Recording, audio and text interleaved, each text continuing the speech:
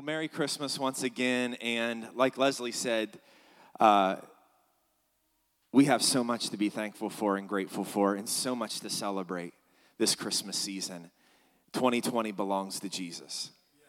And aside from everything going on in our world, and those that we have lost, and those that are sick, and can't even imagine certain circumstances and what people are walking through, I would not change 2020. Because we have seen God do some incredible miracles, and things that have taken place this year have been beyond words. And there is always hope if you look for it. And this morning, we have a really awesome Christmas message for you, one that we feel like is going to stretch you a little bit, and maybe how you have heard the Christmas story told or what you believe about the birth of Jesus. But our prayer today is that you will understand the power of believing. And we've titled our message this morning, I Believe. And we're going to begin in Luke chapter 2. It's on the screens. You can also turn there or flip there on your phone. Luke chapter 2, and we pick up the story here.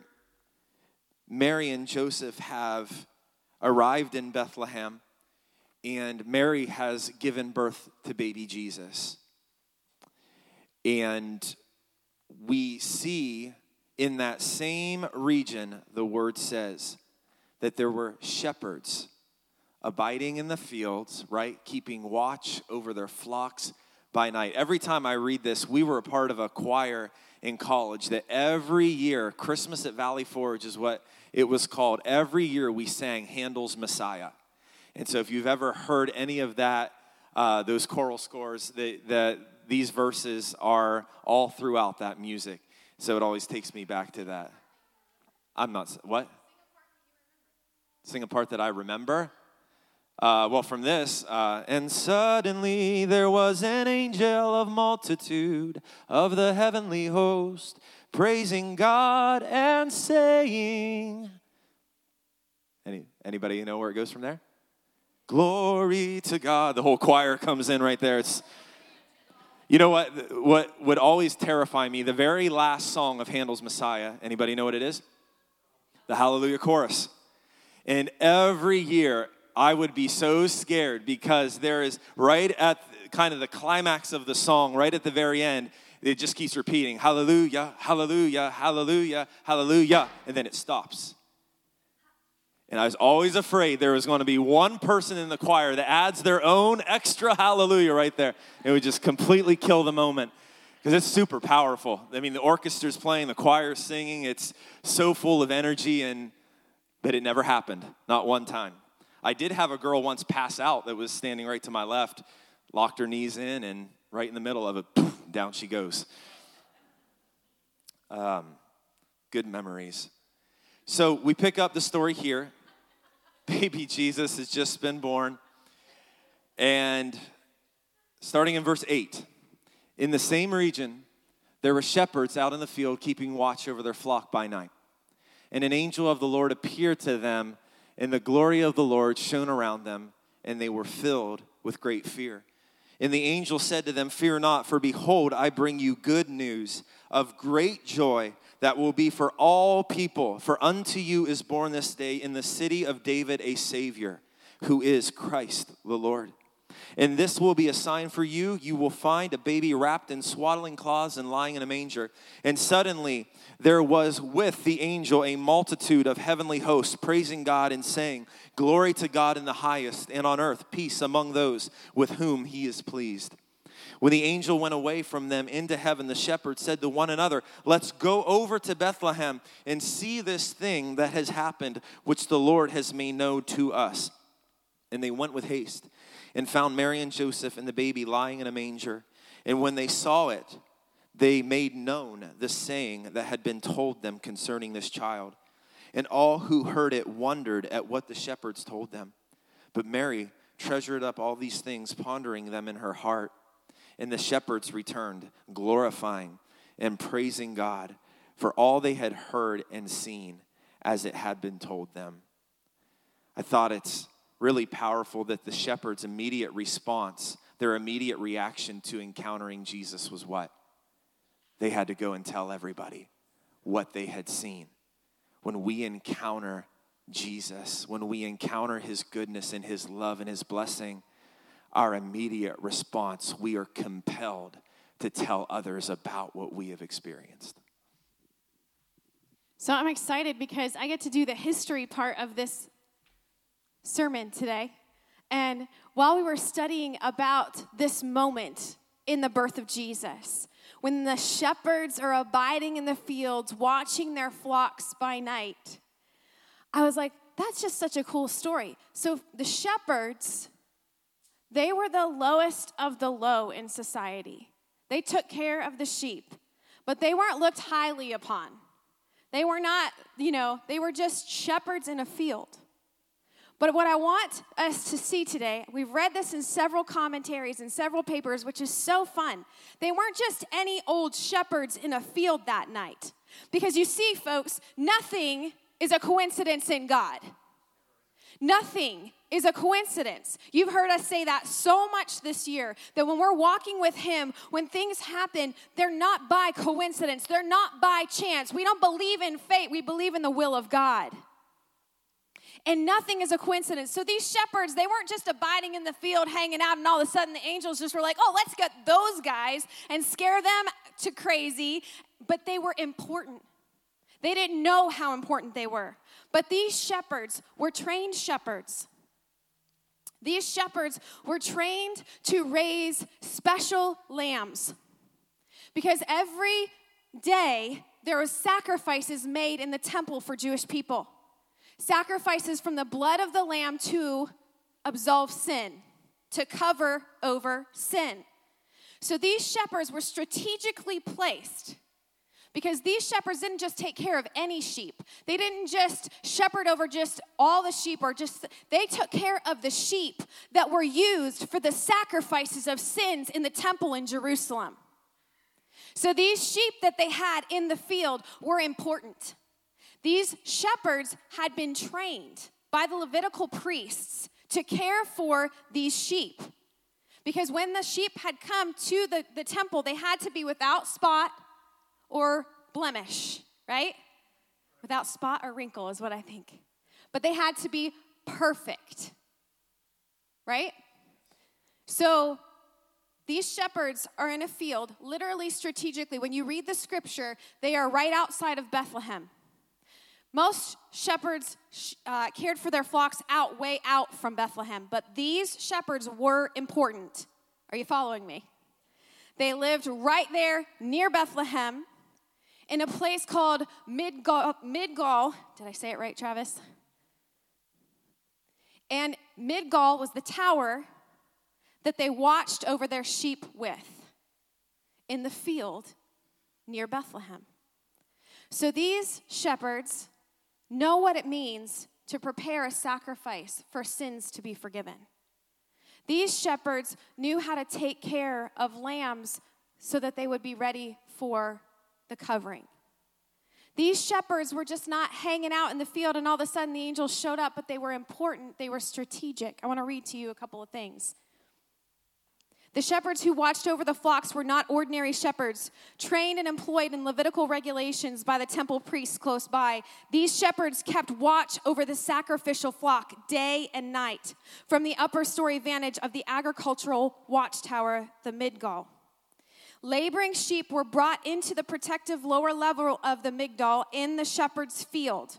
Rather than a stable with donkeys, chickens, and cows, this tower sheltered only lambs consecrated for holy use. Listen, the priestly shepherds inspected all the lambs born in the tower of the flock in the fields of Bethlehem for any defect. Those precious, terribly fragile baby lambs deemed worthy for temple sacrifice were wrapped tightly in swaddling clothes and laid in the close protection of a manger, a feeding trough, hewn from stone, to keep them from bumps, bruises, broken bones, and other blemishes, until they relaxed, rested, and grew sufficiently. The lambs for sacrifice were wrapped in swaddling clothes and placed in a manger. Wow. I'll keep going. Because the sacrificial lambs had to be reserved unblemished within 5 miles of the temple in the cleanest stable with the cleanest feeding troughs, a perfect crib, would naturally be at the tower of the flock in Bethlehem. Joseph probably took them there purposefully in the pinch. The Lamb of God that would be led to the slaughter, Isaiah 53 says, was born at the place all the other lambs for sacrifice were born. Look at Micah 4:8. It says, as for you, Jerusalem, the citadel of God's people. The citadel meaning Migdal Eder. In Micah, the same name of the tower where the shepherds were, was said is where the King of Kings and the Lord of Lords would be born. In Bethlehem. Nothing is a coincidence with God. He fulfills every promise, every jot, every word. Amen? I don't know if this gets you excited, but maybe it's just I'm weird. But it says the kingship will be restored to my precious Jerusalem. That's the finish of the verse.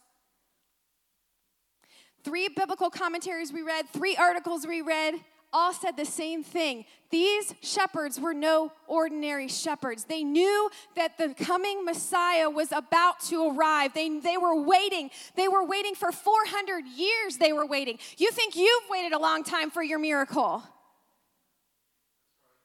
Does he change if we don't get what we want? Does he change? He is unchanging. So no matter what, we need to repeat the promises that are the truth of the Word of God over and over from generation to generation to generation. He is the God who saves. He is the God who heals. These shepherds knew these words. They knew the Messiah was to come because they had been trained to take care of the sacrificial lambs. And I think it's so beautiful that Jesus was born, we call it a stable, but potentially, from history, he was born in the lower level of this tower. In the stable meant for the sacrificial lambs, in a place where he was wrapped in swaddling clothes and he was placed in a manger. You see, nothing is a coincidence in the kingdom. He fulfills every word. Micah said it, it happened.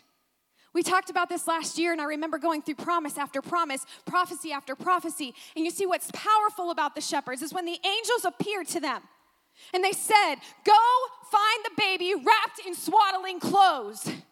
How in the world would they know where to go in Bethlehem? You will find him wrapped in swaddling clothes, lying in a manger. How would they know where to go? Except that they had taken care of the sacrificial lambs where the manger was, where the swaddling clothes were in the lower level of the tower. Now we're making an assumption, but the point is the angels appeared strategically to people that were waiting for the Messiah, that had faith that the Messiah was going to come. Do you have faith that he is going to come through for you? Don't hesitate to believe. You see, the enemy is out to kill, steal, and destroy, but Jesus came that we have life and life more abundantly. Don't let him rob you. Keep your eyes focused. Nothing is a coincidence. And it is just so, can we go back to that? Jesus was wrapped in swaddling clothes, lying in a manger. And what did he end up doing? He ended up going to the cross for our sins, the ultimate sacrifice, the ultimate sacrificial lamb. He laid his life down for you and me. Thank you, Lord. Thank you. We have something special for you this morning. All week long, the Lord put this on my heart. And I've been like, hey, babe, we got to show this. We show this on a Wednesday night. But The Chosen, have you heard of The Chosen? If you've been here for a while, you've heard of it. The Chosen is a series about the life of Jesus. And in order to launch The Chosen, they had to do a pilot. And no one wanted to take on The Chosen because why would you take on a Bible show in Hollywood, right? Anyways, so they did this pilot and they showed it to VidAngel who picked up the show. And they were like, no, we'll watch it, but we're not going to do this. They watched it and they were weeping at the end. They said, we want the show. We're doing it now. We're going to pick you up. And now the show has had over, 70 million views? The gospel is going forth, guys. And it's going forth through all kinds of media, your words, our hearts, our mouths. You take Facebook and you use it for the kingdom. You can do anything he sets you to, believe. So we're going to watch The Shepherd right now to be part of our message this morning. Enjoy. I wish I had popcorn to give you all, but turn your attention to the screen.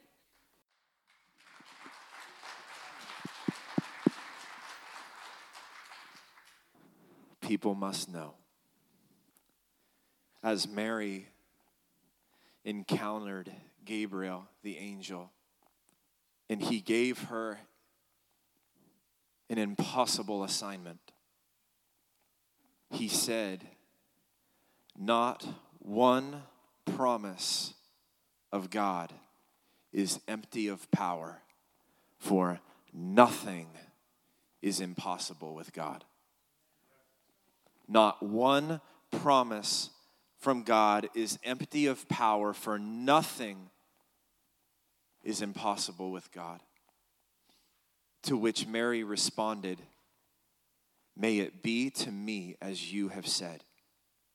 And we know from studying these scriptures, in that culture, Mary's yes to this assignment would have had devastating consequences on her, on Joseph, if he agreed to keep Mary as his wife, on both of their families. They would have been ridiculed, they would have been outcasts. It would have brought incredible shame and disgrace to their family name. Mary, her life could have been in danger because adultery in that culture, even during the engagement, was punishable up to death. But Mary believed, as the shepherds believed the word of God through the angel, that nothing is impossible with God. Just a few verses later, as Mary then goes to stay with Elizabeth, who was possibly her aunt, who was pregnant with John the Baptist, and Mary walks into the room with Jesus in her womb, and all of a sudden, Elizabeth realizes who Mary is carrying. And she looks at Mary and she says these words, you are blessed because you believed that the Lord would do what he said. That's a very powerful verse. You are blessed because you believed what the Lord had said. Now we have to remember something about Elizabeth. Who is Elizabeth's husband? Zechariah. Elizabeth was now 6 months into her pregnancy, so that means Zechariah had been silent for 6 months because he did not believe the word of the Lord, that Elizabeth in her old age could bear a child. She was considered the barren one. And Zechariah doubted in his heart. And the Lord said, because you doubted, you will be silent until the child is born. He was unable to speak.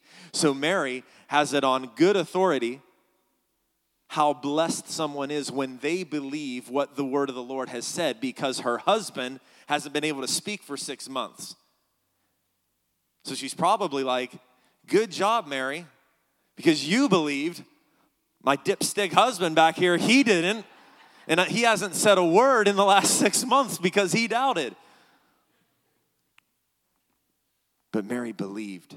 And because she believed, she was blessed.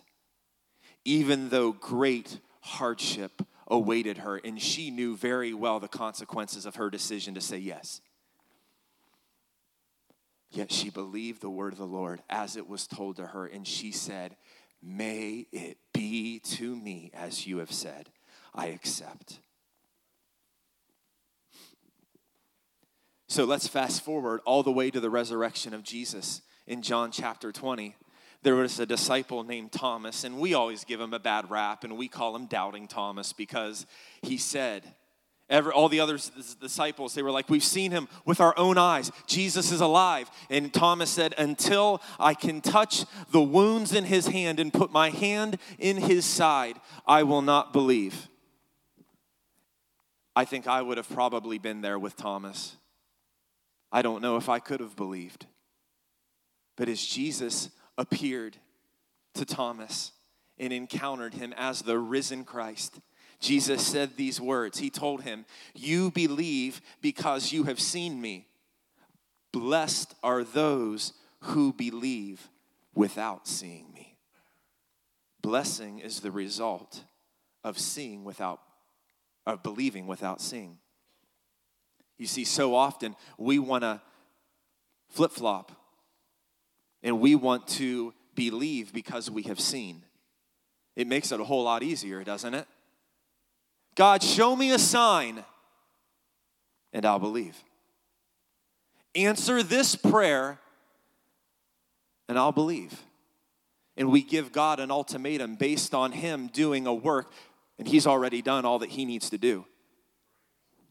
Blessed are we who believe without seeing.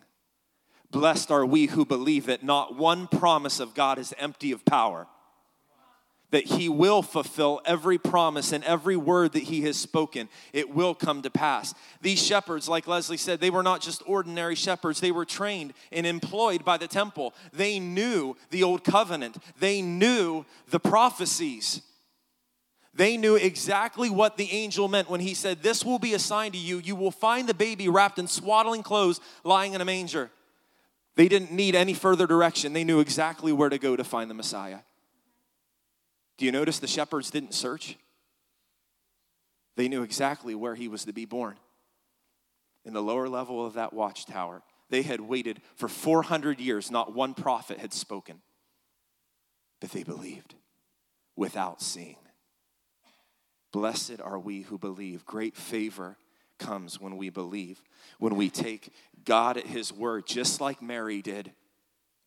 Could you imagine that process? Because ladies, those of you who have given birth, how long is it before you actually start to see the physical signs that you're pregnant?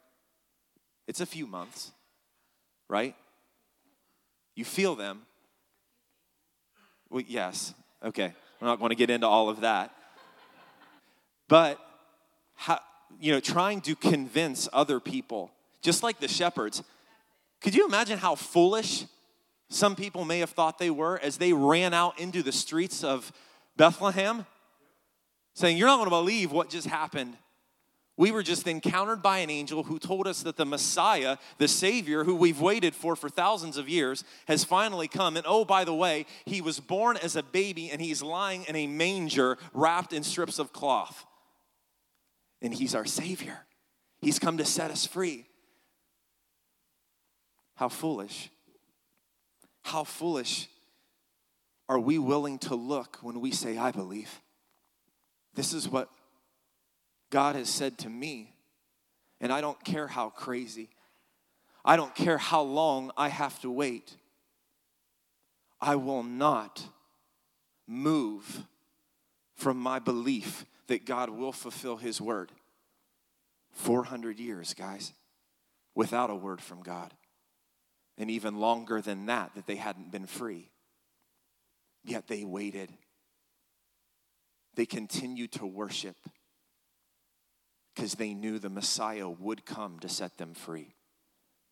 We have to take God at his word and believe, even though we may not have seen the fulfillment of what he has promised, we will not move from his word no matter how long it takes. We continue to press in. We continue to declare his promise. We continue to believe that nothing is impossible. No matter the consequence, no matter the outcome, no matter how people look at us, no matter the rejection, the shame, we will take God at his word. If he says nothing is impossible, then I believe nothing is impossible. And no matter how crazy or out of the world it seems, I believe it. And I will continue to live in that belief and press in and not be shaken. One final verse.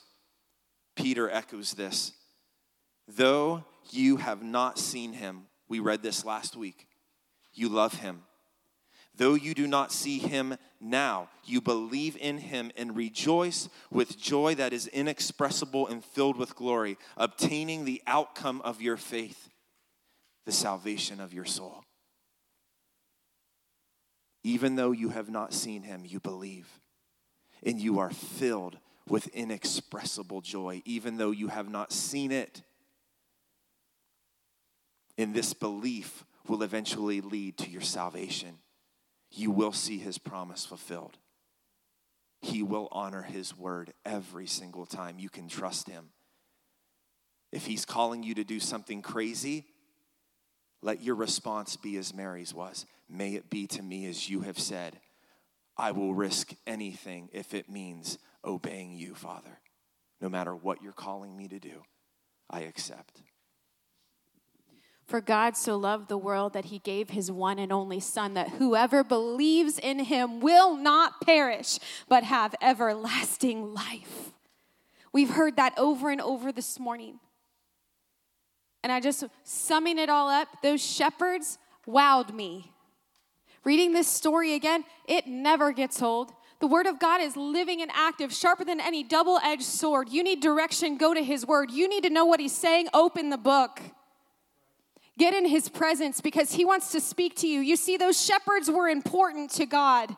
They were looked down upon by the religious people, but they were important to God. You may feel looked down upon, but don't let the enemy lie to you and tell you you are meaningless in this world. You have a purpose. You have a destiny. God has a plan for your life. No matter what you keep encountering, no matter what disappointments you keep facing, the gift giver does not change. And let me tell you something. No matter what we see or don't see, the gift has been given and it is perfect. And his name is Jesus Christ. No matter what we walk through, what we encounter, Jesus is enough. His blood was sufficient. We have a sufficient Savior. In 1 Peter chapter 1, verse 18 through 19, it says, "For you know that your lives were ransomed once and for all. The empty and futile way of life handed down from generation to generation is gone. It was not a ransom payment of silver and gold, which eventually perishes, but the precious blood of Christ." This is in 1 Peter chapter 1, verse 18 and 19. And in verse 19, it says, "The precious blood of Christ, who like a spotless, unblemished lamb, was sacrificed for us." He is speaking this morning. Will you stand with me this morning? He's not asking for you to do all the right things. You will when you're walking in him. He's not asking for you to make sacrifices for your sins. It's been covered by the sacrificial blood of the Lamb. You are made righteous. You are made new. And he sees you today. Just like those shepherds in the field, he saw them. He came to them. He sees you and he says, "You are enough because my son is enough." Do you believe? You see, this Christmas season, our Father is asking, no matter what you see, no matter what you hear, no matter what pain and heartache you go through, will you stand in me? Will you stand firm? Will you trust me? That vengeance is mine, says the Lord. Some of us feel we have been robbed, have been broken, have been battered by the enemy, but the Lord will avenge. Can I say that louder?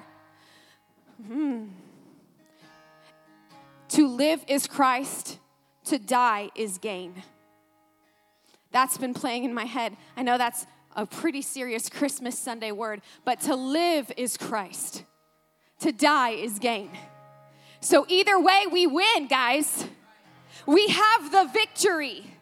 And I've been battling internally, mentally all week, I'll be honest with you, with the ups and downs of the political climate, with the ups and downs of the sickness that we see all around us. But he has not changed. And I will continue to say, I believe, I believe, I believe. And I will chase after that manger. I will run to the cross. I will lay myself on the altar again and again because I know who my Father is and he loves me. And I know I'm his daughter and you are his sons and daughters.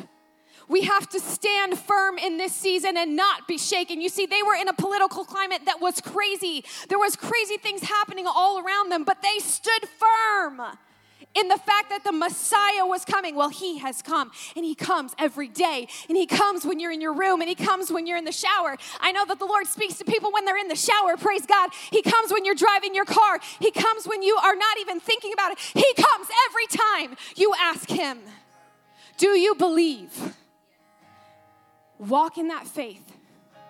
Walk in that trust. Commit yourself to the ways of the Lord, and he will not depart from you. He will form his glory. His image is stamped in you. His kingdom will come in your life, and you just hang on, guys. Hang on. The Messiah has come. Believe, trust. It's not about the gift. It's about the King. It's not about the answer to prayer. It's about Jesus. Will we give him glory even if? Will we give him praise? Will we be unshakable? Amen? Whew. Praise God. Let it be so. Let it be so. Let's worship.